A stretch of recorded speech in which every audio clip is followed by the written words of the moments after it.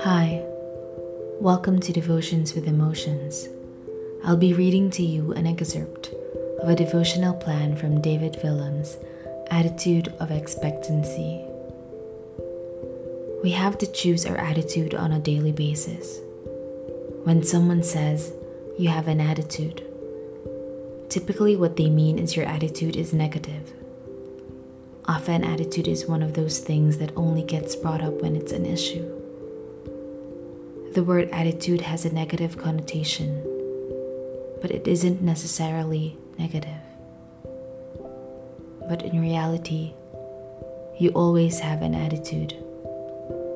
Every second of every day, you have an attitude. In fact, not only do you have an attitude, but you are the one who makes the choice on whether or not to change that attitude. We just don't often bring it up unless it is a problem. Ultimately, your attitude is going to be either positive, negative, or neutral. The choice is yours.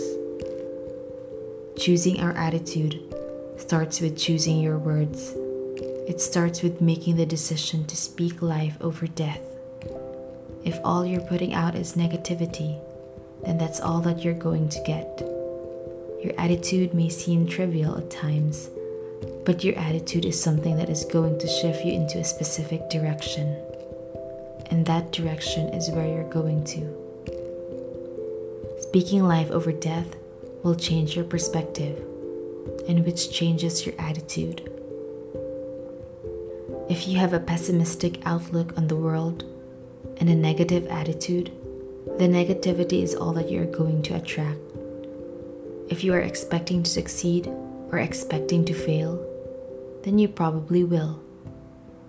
Having an attitude of expectancy means that you are unwilling to let your losses affect your expectancy to win. You can't go by yesterday's results today.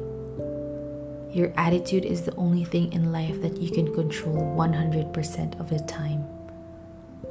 You won't always be able to control your circumstances. You won't always be able to change your situation. But you can always make the final decision on how these circumstances and situations will affect your attitude. Use your attitude to your advantage.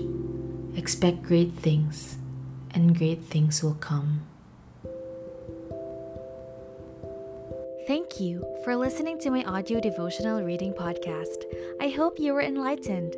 Remember, we are all far from perfect, but it's never too late to bounce back. Now, time to go out there and have a purposeful and spirit-filled day.